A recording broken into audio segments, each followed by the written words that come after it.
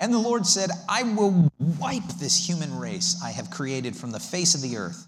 Yes, I will destroy every living thing, all the people, the large animals, the small animals that scurry on the ground, and even the birds in the sky. I am sorry I ever made them.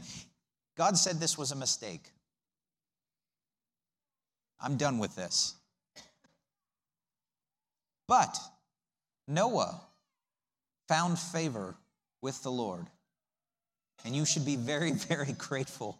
There was one man who found God's favor in this story. Because although God regretted it, and he looked around and he was grieved at what he saw one individual, and he thought, okay, maybe I can work with that. This is the account of Noah and his family. Noah was a righteous man, the only blameless person living on the earth at the time. The only blameless person living on the earth at the time. And he walked in close fellowship with God. Noah was the father of 3 sons, Shem, Ham, and Japheth. And now God saw that the earth had become corrupt and was filled with violence.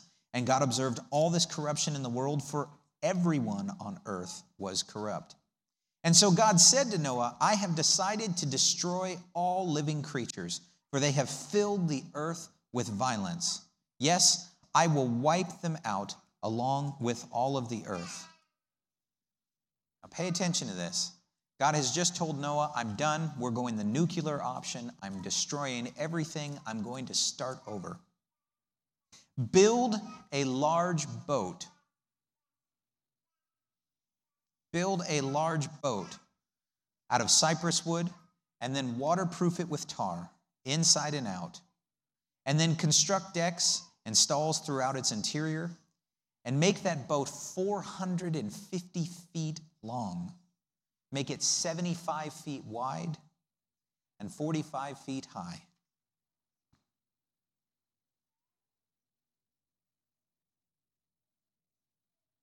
Can we pause for a moment? I don't know what's going on and don't need to, but collectively as a church body, can we just pray? For Brother Wayne, needs a touch in his body right now. Heavenly Father, as we come before you, we pray in the name of Jesus, and we ask that you would touch Brother Wayne's body right now. In the name of Jesus, whatever is wrong with this man, we ask that you would touch him, and we pray that you bring a healing to his body. We rebuke anything that would be coming against him. We pray that you bring him strength right now. In the name of Jesus, let your anointing flow from the top of his head down to the bottom of his feet. We rebuke anything that would be coming against him and seek to distract him right now. Bring strength to his body today. That's it, church. Keep praying for a moment longer. We ask that you would touch him. In Jesus' name, bring strength to him right now. Touch him today, Jesus. Hallelujah. Yes, Jesus. Strengthen him, Lord. In Jesus' name. In Jesus' name. Hallelujah. Hallelujah. How many of you are capable of walking and chewing gum at the same time? All right, we can do more than one thing at once. So I want you to attempt to listen to me and at the same time just continue to be mindful and pray for our brother. And we can do more than one thing. Amen? All right, so Brother Wayne, our prayers are with you, and we'll continue to pray for you. So God tells Noah to do something rather unusual. He says, I'm going to wipe everything out, and I want you to build a boat. Okay, we're thinking boat. 450 feet long, 75 feet wide, 45 feet high. Leave an 18-inch opening below the roof all the way around the boat. Put a door on its side, and then build 3 decks inside that boat, lower, middle, and upper. Look, I am about to cover the earth with a flood that will destroy every living thing that breathes. Everything on the earth will die. But I will confirm my covenant with you. And so enter that boat, you and your wife and your sons and their wives. Bring a pair of every kind of animal, a male and a female, into the boat with you to keep them alive during the flood. Pairs of every kind of bird and every kind of animal and every kind of small animal that scurries along the ground, they will come to you to be kept alive. And be sure to take on board enough food for your family and all of the animals. This story sound familiar? Probably, again, all of us have heard this before. And we learned it, many of us, as a child in some sort of Sunday school lesson about Noah and the ark. And a lot of us, at least growing up, probably grew up with some kind of image like this cute little toddler Sunday school. You've seen toys like this, right? You can probably find a Fisher-Price ark that floats in your bathtub, and it may have a hippo and a giraffe. On a different note, I don't know why, but I think every single cartoon image I have ever seen of Noah always has a giraffe sticking up out of the top. Like all the other animals can vary, but there's got to be a giraffe. It's like this unspoken rule of Noah cartoon illustrations. That one's free. I don't know why, but just thought I'd point that out. So a lot of times we associate this kind of image with what we think of what God asked Noah to do. Noah, build a boat, put animals in it. Isn't that cute? It's also ridiculous because that's not even close to what God asked this man to do. This is probably more likely what God asked Noah to do. Let me give you some general dimensions. 75 feet wide is about the width of this building from edge to edge. So you're talking a boat this wide as this sanctuary. 45 feet high is, per the elder who tells me, it's 34 feet to the very apex of that roof. So add another 11 feet. In other words, if you're looking from the floor up to that clock, so add that much distance on top of the apex of this building. So we're talking about a boat as wide as this building and 11 feet higher than the apex of our roof. And that's not even the most impressive dimension. 450 feet, 150 yards. That's a football field plus another half. Let me give you an easier way to demonstrate that. That's the length of this property. When you walk out of here today, look at the tree line right behind this building, and then turn around and look all the way to Salem Church Road. That's 150 yards. Now put this in context of an ancient world with no tractors, no cranes, no power equipment, no nothing. And God comes to Noah and says, I'm done. This is it. I'm starting over. I'm wiping everything out. But I like you, Noah. So since I like you, I'm going to give you an opportunity to live. And here's how we're going to do this. I'm going to enact my rescue plan. And I want you to build a boat. And Noah's probably thinking at this point, okay, got it, boat. I'm going to cover the earth in water. You build a boat and you're going to be safe. I got it. Okay. I want it 75 feet wide, 45 feet high, 450 feet long. Yeah, I'm going to get right on that. By the way, Noah, you're building this by hand. There's no Home Depot. There's no power tools. There's no lumber yard. You understand that Noah and his family felled a forest. They then shaped this wood into lumber. A boat this size doesn't stand up by itself. They had to build scaffolding or something around it as they constructed it. This was a massive project. This is a project on the scale of something that we can't really even wrap our heads around. Let's give him the benefit of the doubt and say that Noah was able to hire a whole crew of workers to help him. We don't know. The Bible doesn't tell us. Even if there was an entire crew of people helping him build this project was decades long. God did not assign Noah a weekend warrior project. He called him into a lifetime of work.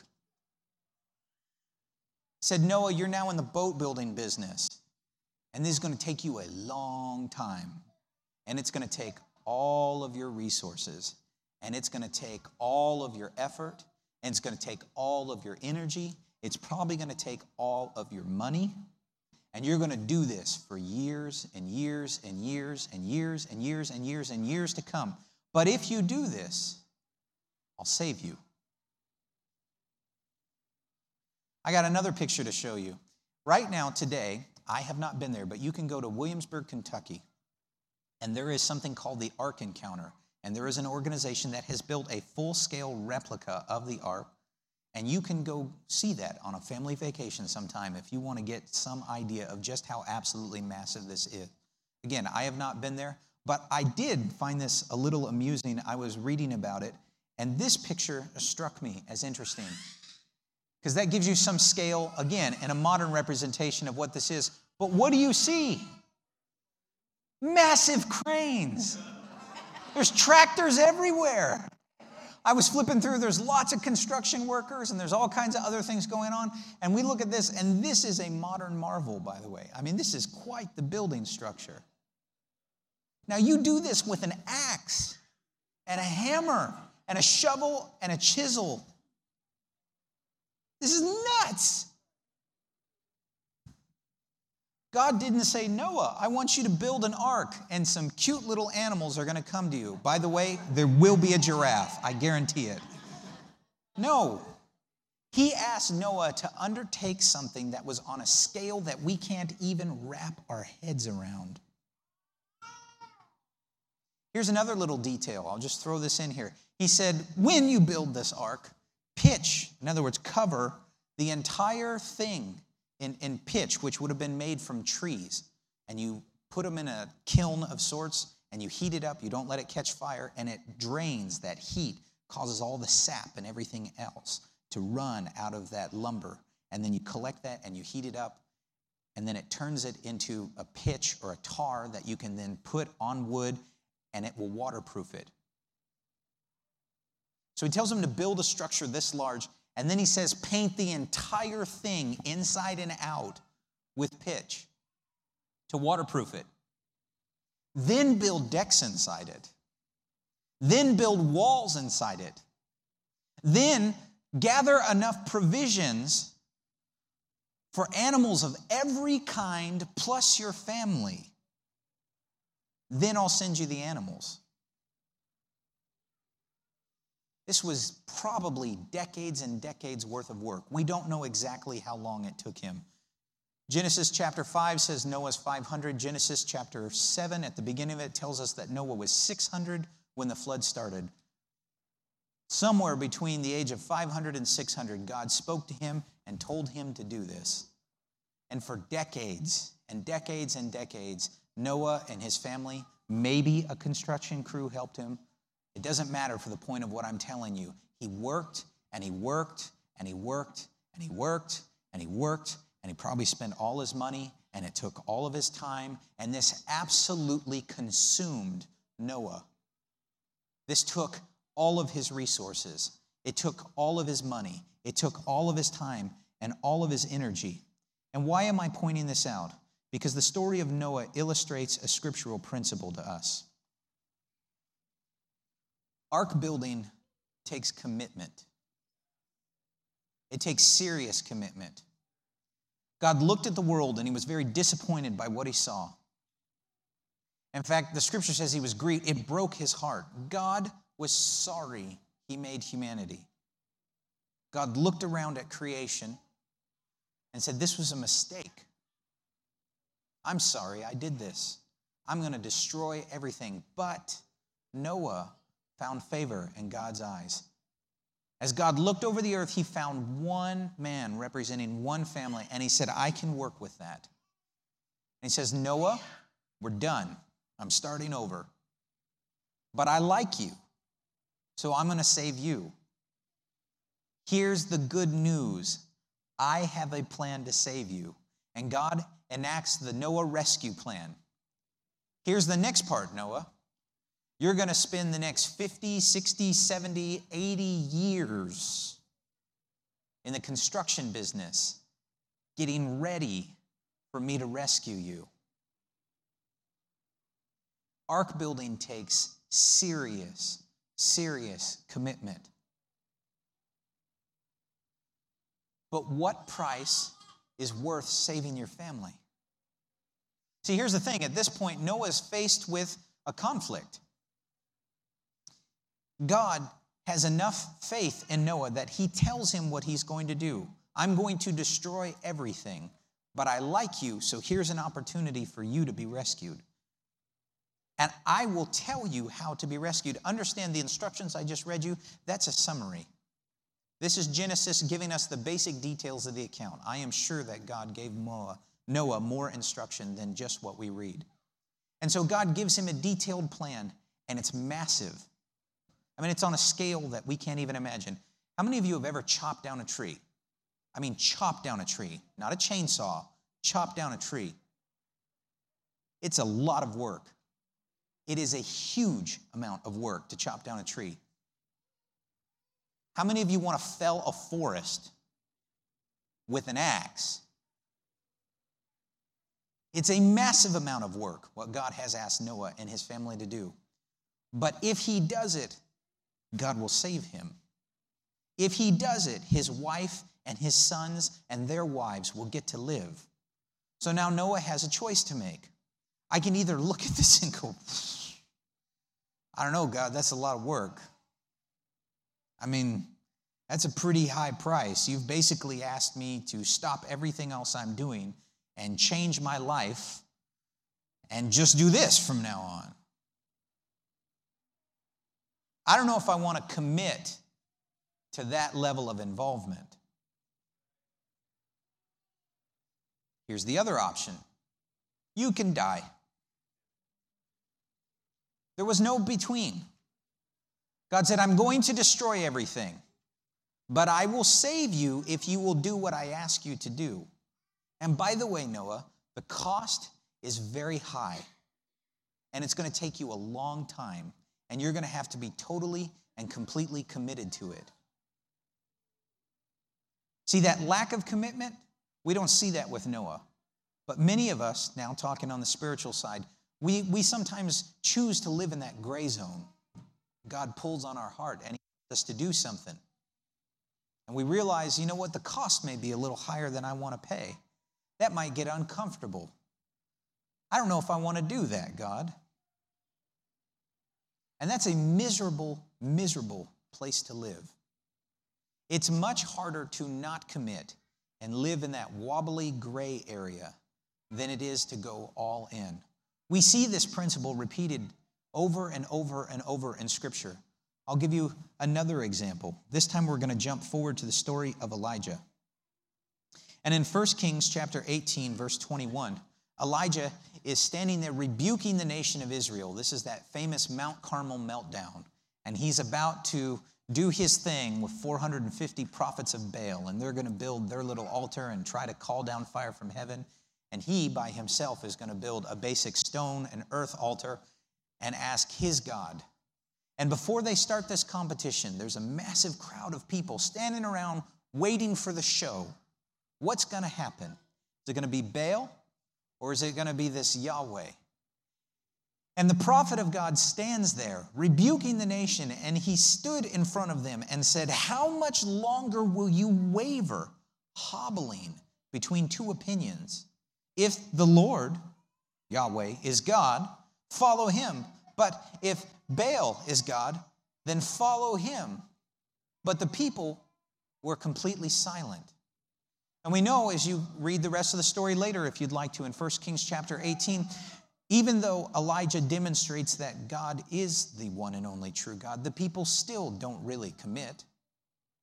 And so they waver back and forward. And you don't have to read much farther into their history when God says, you know what, I'm done.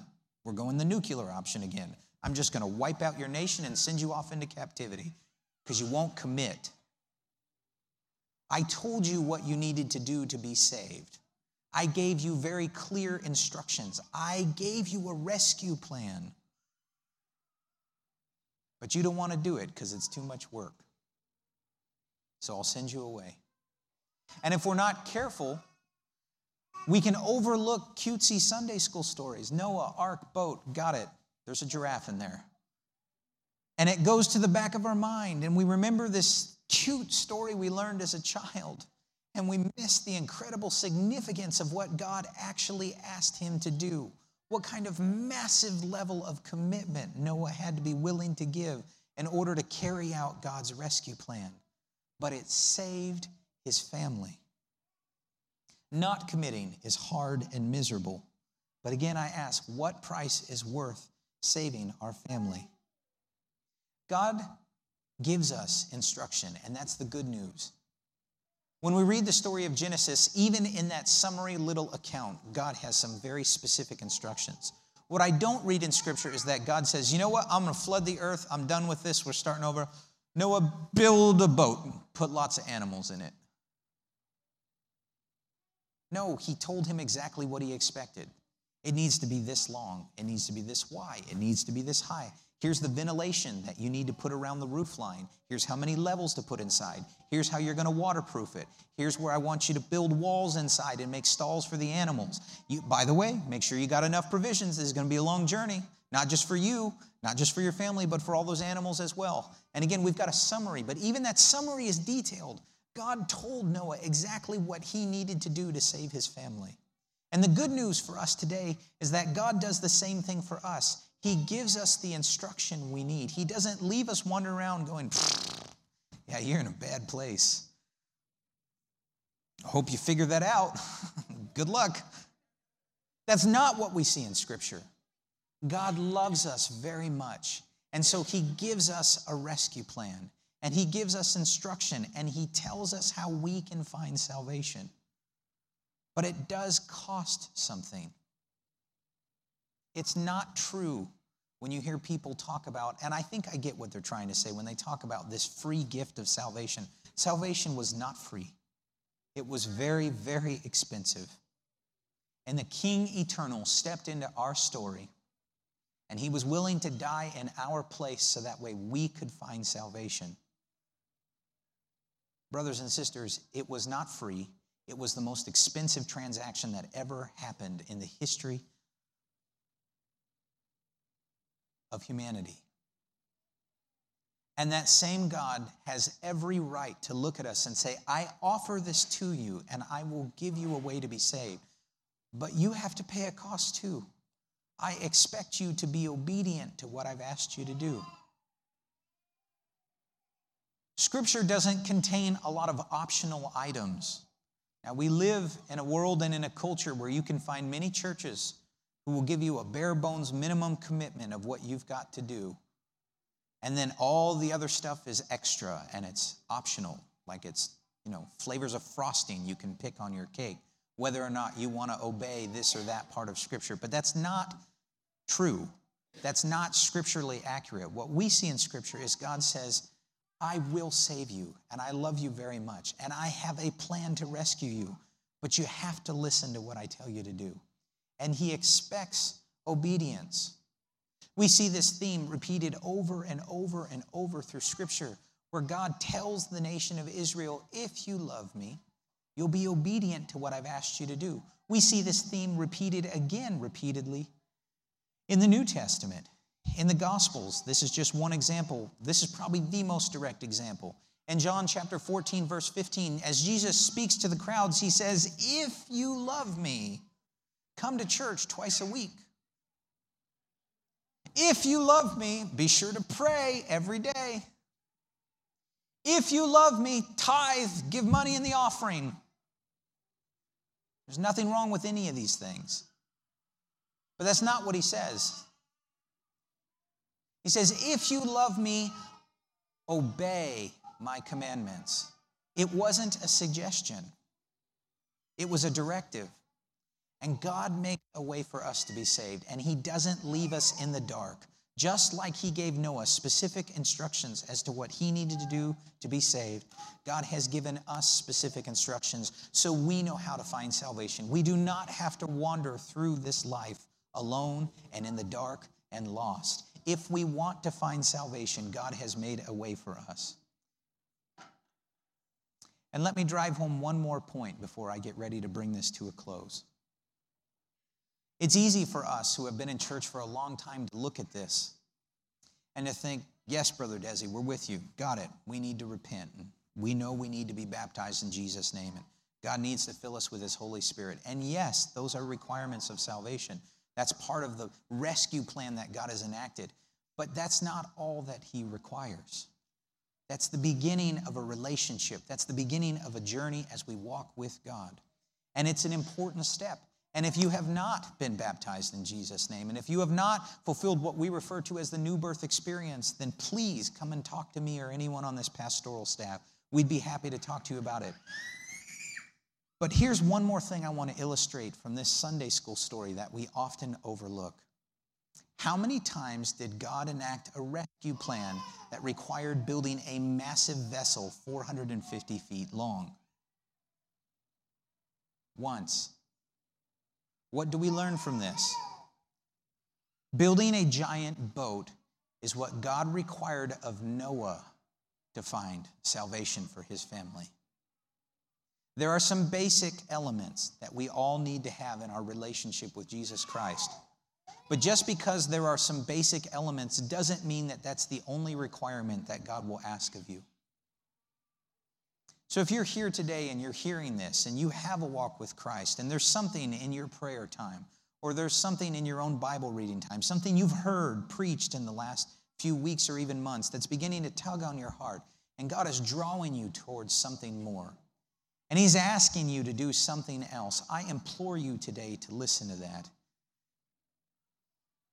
Because he doesn't ask all of us to build arks in the physical sense. But he does require different things from different people at different times. Not all of us need the same thing in order to find salvation. Hear me clearly. We do all need to repent and be baptized. We do all need his Spirit. I'm going beyond that. There are other things in our lives that God may recognize. You know what? That's not good for you. You know what? That's going to hurt you down the road. You can't see it yet, but I know where that's going. You know what? That's going to cause an allergic reaction in your spirit if you continue down this path. This is going to harm you more than you realize. And so I'm asking you to step away from that. Or maybe God is speaking to you and he's saying, come this way a little more. Talk to me more. I need you to spend more time with me. I need you to do this. And it's all for our benefit. God doesn't require the exact same thing from everyone, but he does require and he does expect our obedience. Ark building is serious commitment, but building an ark will save your family. Ark building's a lot of work, and it's hard to do, and it may cost you everything, and it may take years and years and years to implement, but it'll save your family. Ark building means you got to give up your time from other things. Noah couldn't be a part-time ark builder. It took all of his effort and all of his energy. And God may be calling you to something that means you've got to lay down something else in order to accomplish it. And maybe what you're laying down isn't even wrong. He's just saying, I need you to stop focusing there, and I need you to start walking this way and doing this. But I have good things planned for you. I have a rescue plan to save you and your family, but you've got to commit. I need you to listen to what I'm asking you to do. One more scripture before we turn to a time of prayer. At the end of Genesis chapter 6, last verse, what I find the most fascinating verse in all of this. Not the instructions, not the huge boat, not the decades-long project that God enacted. But in Genesis 6:22, watch Noah's response to what God asked him. And so Noah did everything exactly as God had commanded him. What is God asking you to do today? My brothers and sisters, my church family, Newark UPC, collectively, we know what we need to do to be saved. But then individually, beyond that, what kind of ark is God calling you to? What kind of building project in your spirit has he been dealing with you? What is God asking you to come towards? Is there something today that you need to lay down? Or maybe something that you need to pick up? God's an all-in God. He says, me and nothing else. I will save you. I'll rescue you. I have good things for you. but I come first and you serve me alone. Ark building takes serious commitment. But what price is worth our salvation? And as you stand with me today, we can leave here not condemned, but with a word of encouragement, recognizing that God has a plan for our lives. He didn't tell Noah, I'm going to destroy everything, I'm done. I like you, but tough. No, he said, I'm going to rescue you. You listen to me. You walk with me. So I have good things in store for you. And today, he has good things in store for us, but it takes commitment. And so for the next few minutes, whether you decide to come down here or it's in your pews, I encourage all of us to spend a little time in prayer and do some introspection today. Do some self-checking and ask our Heavenly Father, what are you asking of me? What kind of building project in my spirit is it that you're working on? God, as I come to you today, what kind of commitment are you calling me to? What is it that I need to do in order to find salvation for me, for my family? Yes, Jesus, we thank you, Lord. Heavenly Father,